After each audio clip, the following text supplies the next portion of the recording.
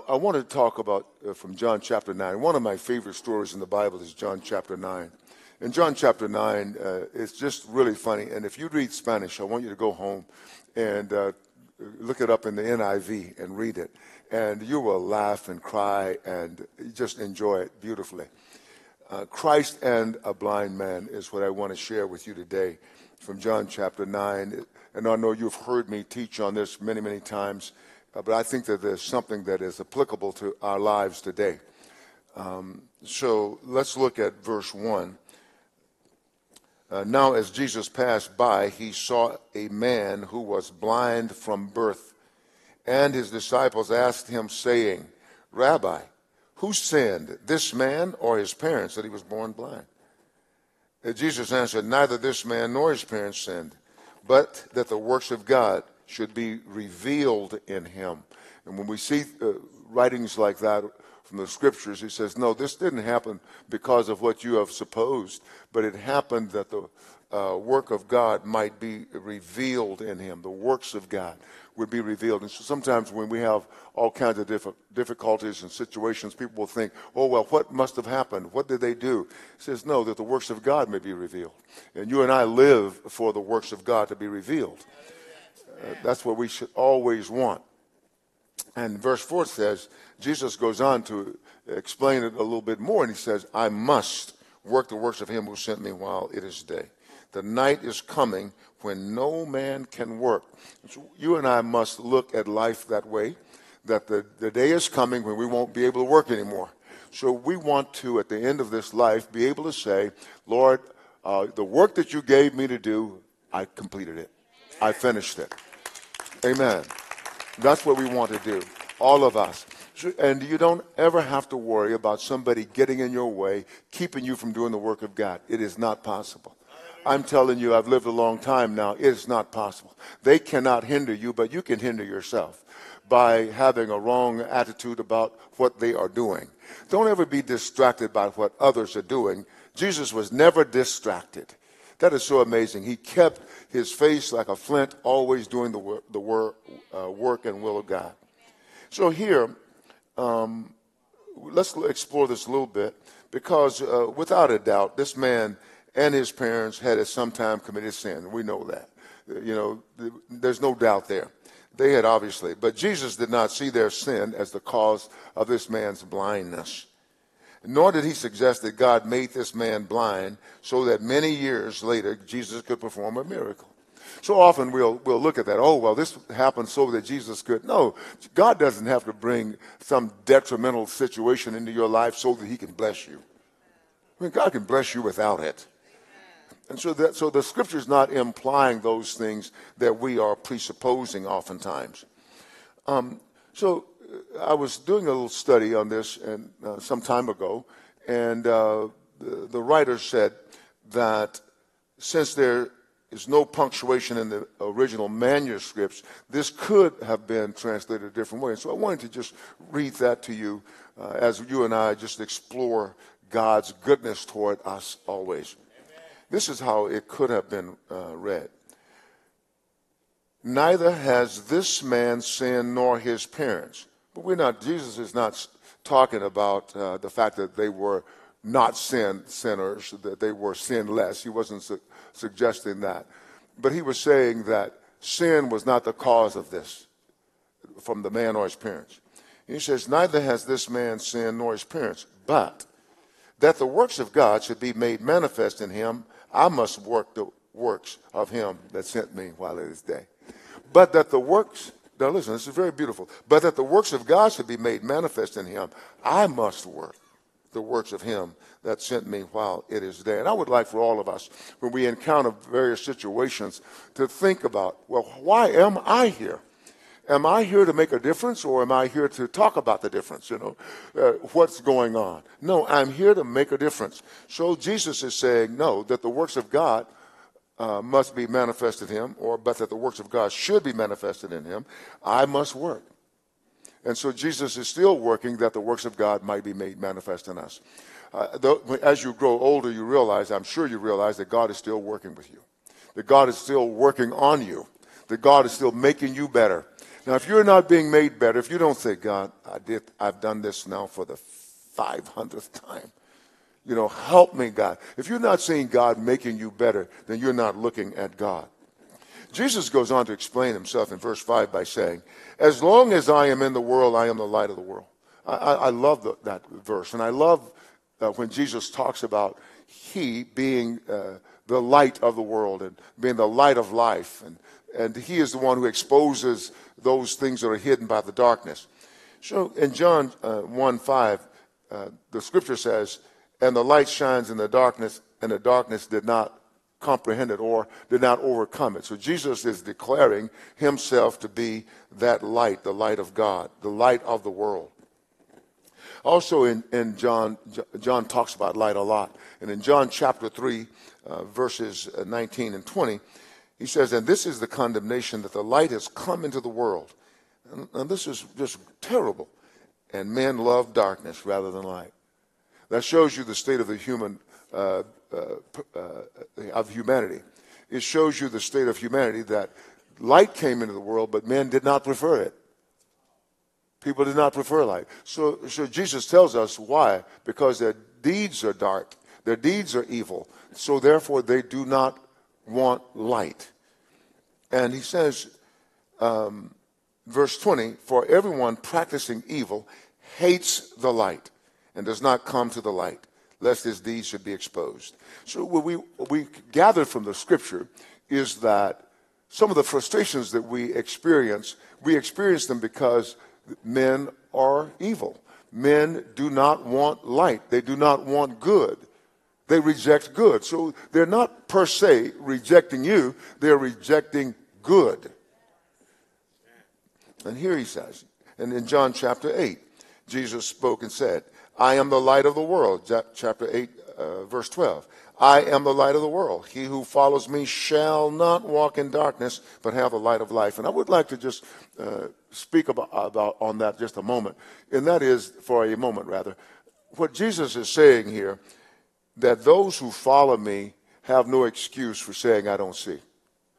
That's what Jesus is saying to us. We say, well, I don't know, I can't understand. That means that we're listening to the wrong voices. We're listening to those voices that are from the dark. And here we talk about in Matthew chapter 5, verses 14 through 16. I would like for us to find Matthew 5, 14 through 16.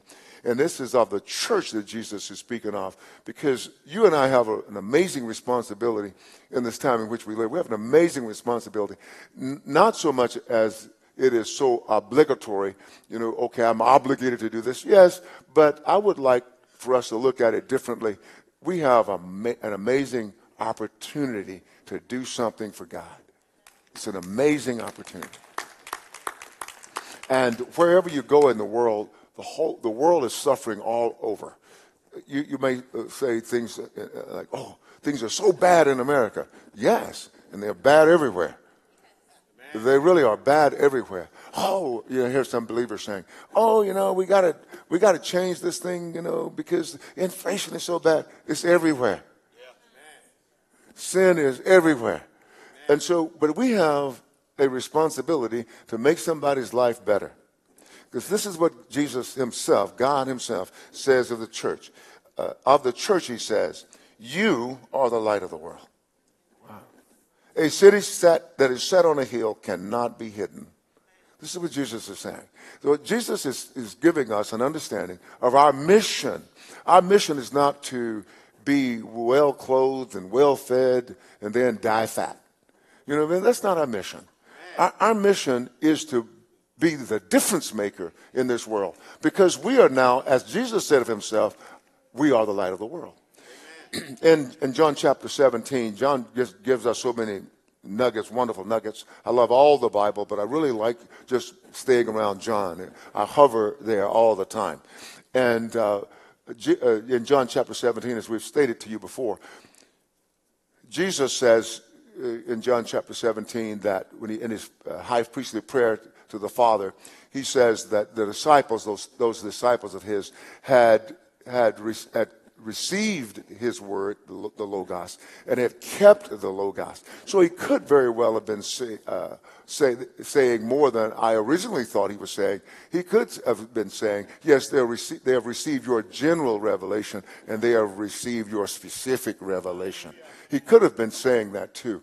But here later he says to them, they have that the word you've given to me, the rhema you've given to me, I have given to them. So what Jesus says, and you'll find this to be the case all throughout the New Testament, when there's something said about Jesus, with the exception of his Godhead and of his omnipotence at this particular juncture, and his omniscience, knowing everything now, and being omnipresent by the Holy Spirit, Jesus is saying that those things that Father has given to me, I have shared with my body. It's not like my head can benefit without the whole body benefiting. Whatever's in the head is in the whole body. And the body receives instruction from the head. So here Jesus says that you are the light of the world. A city that is set on a hill cannot be hidden. Nor do they light a lamp and put it under a basket, but on a lampstand. And it gives light to all who are in the house. Let your light so shine before men that they may see your good works and glorify your Father in heaven. So what Jesus is saying to all of us have difficulties, all of us have problems, and people are not the cause of your problems. You know, well, if they weren't around. No, if they weren't around, there'd be something else. But Jesus is saying that you have a responsibility not to gripe, but to let. Let your light so shine. And as we look at this political season, you're going to hear a lot of crazy stuff, and you're going to see a lot of people who are participating in it, people you know, people you love. They are participating in the crazy. We're going to just look at them as being captured by the enemy. Yeah, because Jesus has given us instructions. He has told us what we're to do, and by telling us what we're to do, he is showing us what not to do. And so you and I need to listen to the voice of the Lord. He says, you're the light of the world. So if I am spewing out darkness from my mouth, I can't be light. Amen. And if I am in the political process, this is a crazy time, as I said, I cannot bring help and wholeness to somebody who needs it. What if we had and we do, have a Joshua, I think, 5:13 or something like that, where the captain of Joshua sees this man. He's a stately man. He looks different, like otherworldly. You know, he's not all like we are. And Joshua recognizes him as somebody special. He approaches him. Joshua's a warrior. And God's been blessing Joshua. Joshua was amazing as he defeated all those kings in the promised land. So Joshua approaches him. Now, with me, if I see somebody looking like they came from another world, I'm not approaching them. You know, that's just me, you know. And so Joshua approaches them and asks, are you for us or our adversaries? I guess Joshua said, if he said adversaries, Joshua was going to attack him, I suppose. He says, no, but as captain of the Lord's host, I've come. So, and we have talked about this a lot here in the fellowship. And why did the captain of the Lord's host, which we believe is the pre-incarnate Christ, why would he say no? He didn't answer Joshua's question in a way that you and I would think he would answer. But he says no. Why? Because there is somebody in Jericho that belongs to God. That's amazing. So if we can just read the scriptures and see, I'm the light of the world. I'm to take the light to Jericho. Because the walls were torn down everywhere except Rahab's house. Can you imagine that? Because God had somebody. So the captain couldn't say, well, these are God's people over here, and I'm for God's people. No. He says, no, I've come to do God's work. I've come to do what God wants me to do. And so, but at the same time, it's just mind-boggling for me. At the same time, there's somebody over there with the people of God that don't belong to him. And so he didn't come to take sides. As somebody said very well, he said he came to take over. But he did not come to take sides. So our responsibility now and always is to glorify our Father in heaven by doing what he has commanded us to do. How many of us really are committed to doing what Jesus commands us to do? How many of us are committed? I mean, I want to die that way. A while back, I I had a little problem in my body, and I know I didn't talk about it, but a little problem. I spent about 3 days going to the doctor, checking myself out, and I said to someone close to me, now, if things get worse for me, I want to complete my mission. Remember my Colonel Kemp statement? I want to complete my mission. So if anybody tries to stop me from what God has commanded me to do these years, you don't let them stop me. I've got to complete my mission. Even if I should die at the end of the mission or during the mission, let somebody else pick up the baton. I want to complete my mission. I believe that all of us should be that way. We want to complete our mission. We want to obey God. We must do what Jesus told us to do. And that's where I am. So let me get down to the story. I'm doing a lot of other things, but let me look at verse 6. It says, when he had said these things, he spat on the ground and made clay. That is when he said, I must do the work of him who sent me while it is day. The night comes when no man can work. He said, he spat on the ground and made clay with the saliva. And he anointed the eyes of the blind man with the clay. Did anybody have any problem with Jesus spitting on the ground and making the clay? Okay. And he said to him, go wash in the pool of Siloam, which is translated sent. So he sent him to the place called Sent. So he went and washed and came back seeing. It's just so wonderful how easily it is to be blessed. Just obey. Just obey. So the man went, somebody spit on the ground, and rather him saying, did you spit? No, he's going to wash. He goes to wash. He comes back seeing. It was on the Sabbath when Jesus healed the man. So that once again, he was upsetting and deliberately challenging the religious leaders. He was upsetting. Now, this is the thing. Jesus did not go to make people angry. Jesus wasn't trying to mess up everybody. What Jesus was doing was obeying God. And when you obey God, you will find that you are antithetical to this world system. You will not be partners and friends with the world. I know somebody used to say, Pastor, you've been telling us that. Tell us something new. No, I've got to tell you this until you get it. I've got to tell you this until you do it. Yeah, because Jesus upset the world system not because he was wrong, but because they love darkness. And when you and I are doing what Jesus wants, I'm telling you, they won't like you too much. All right? Or at all. And so here in verse 8, it says, therefore the neighbors of those who had previously seen that he was blind said, is not this he who sat and begged? Some said, this is he. Others said, he is like him. And he said, I'm he. Therefore they said to him, how were your eyes open? And he answered and said, a man called Jesus. How was your eyes open? A man called Jesus made clay and anointed my eyes and said to me, go to the pool of Siloam and wash. So I went and washed and I received sight. That's simple. That's simple. So often we wonder why things haven't happened the way that we have thought they should happen, or perhaps the way they should have happened. Maybe we didn't obey. See, God doesn't tell us to add something to it, to add some pleasantries. If God tells you to do something, you do it just the way he tells you. You don't add your spin on, well, I don't want to make him mad, Lord, so I just I framed it a little differently. Well, you didn't obey. You didn't obey. So what am I saying? I'm saying obedience is key in this hour in which we live. Obedience is key. I've often said to our missions teams when we travel, I want that they need to do everything that we've said. Nobody improvises.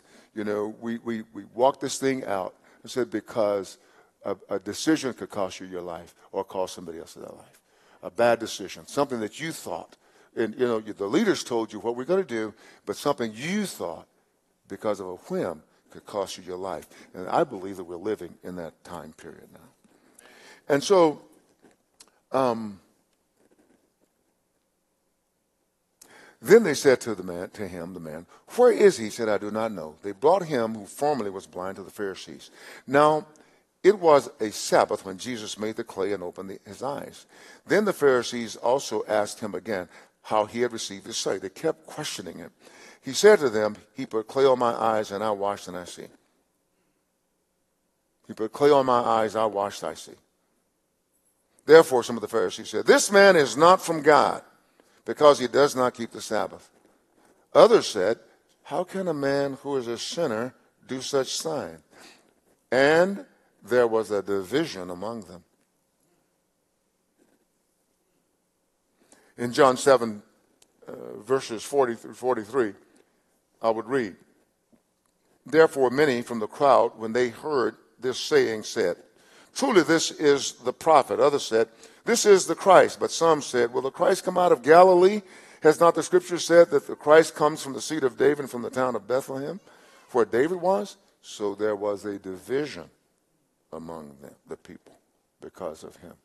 Notice, a division among them. And here, a division among the people because of him. In John chapter 10, verses 17 through 19, it says, Jesus says, therefore my Father loves me because I lay down my life that I may take it again. No one takes it from me, but I lay it down of myself. I have the power to lay it down, and I have the power to take it again. This command I have received from my Father. Therefore, there was a division again among the Jews because of these sayings. So there was a division because Jesus said what the Father said, but they were saying things that the Father did not say. There was a division among them. So God, the Lord God wants us to understand that there will too be a division in our day, in our hour. Let's don't be afraid. Let's don't think that we have sinned. Look at Matthew chapter 10, verses 34 through 39. Matthew 10, 34 through 39.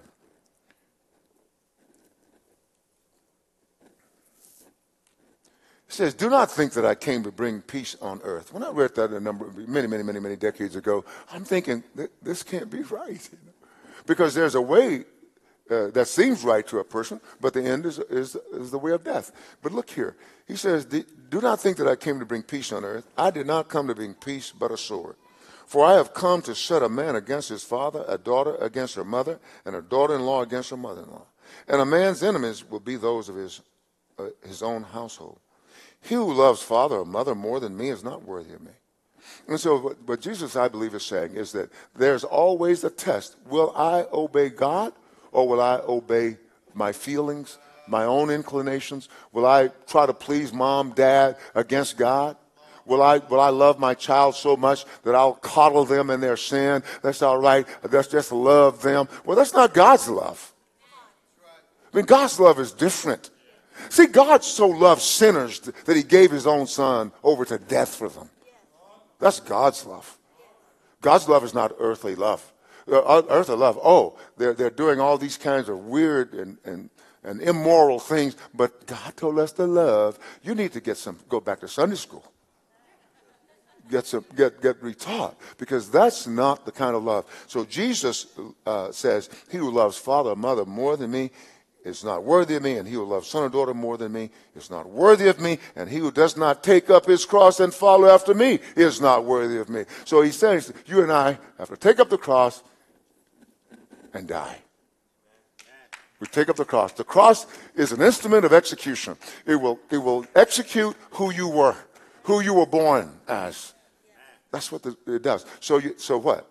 If you love your father or mother more than Christ, you're not worthy of him. If you love son or daughter more than Christ, you're not worthy of him. And if you don't take up your cross, if you do the first two and don't do the third one, you're still wrong. Take up your cross and follow him.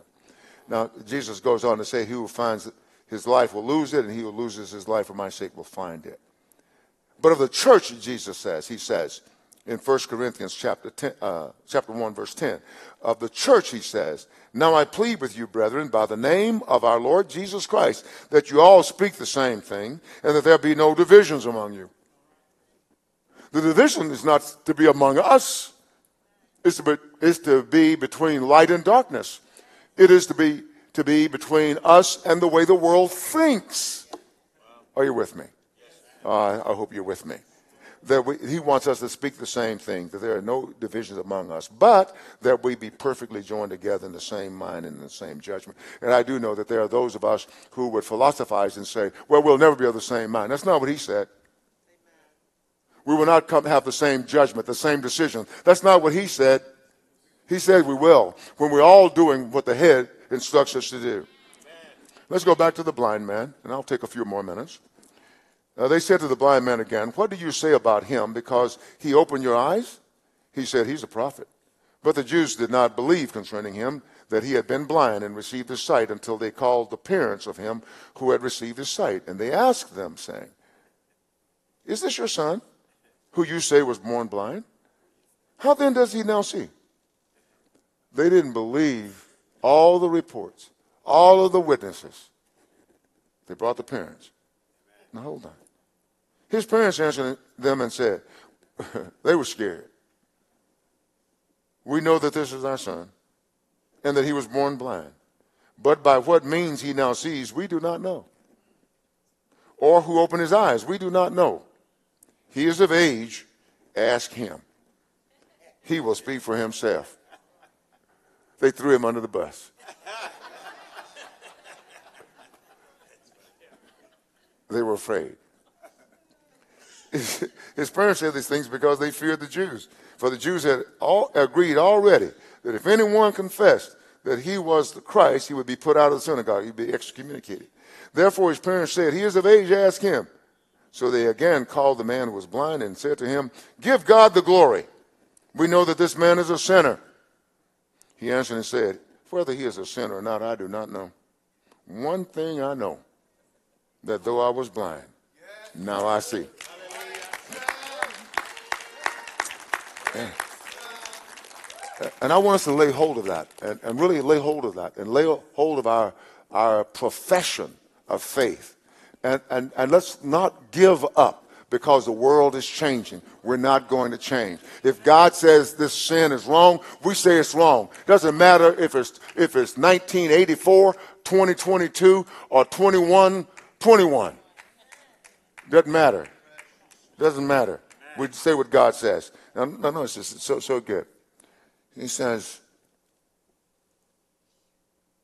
so the man said, what did he do to you? How did he open your eyes?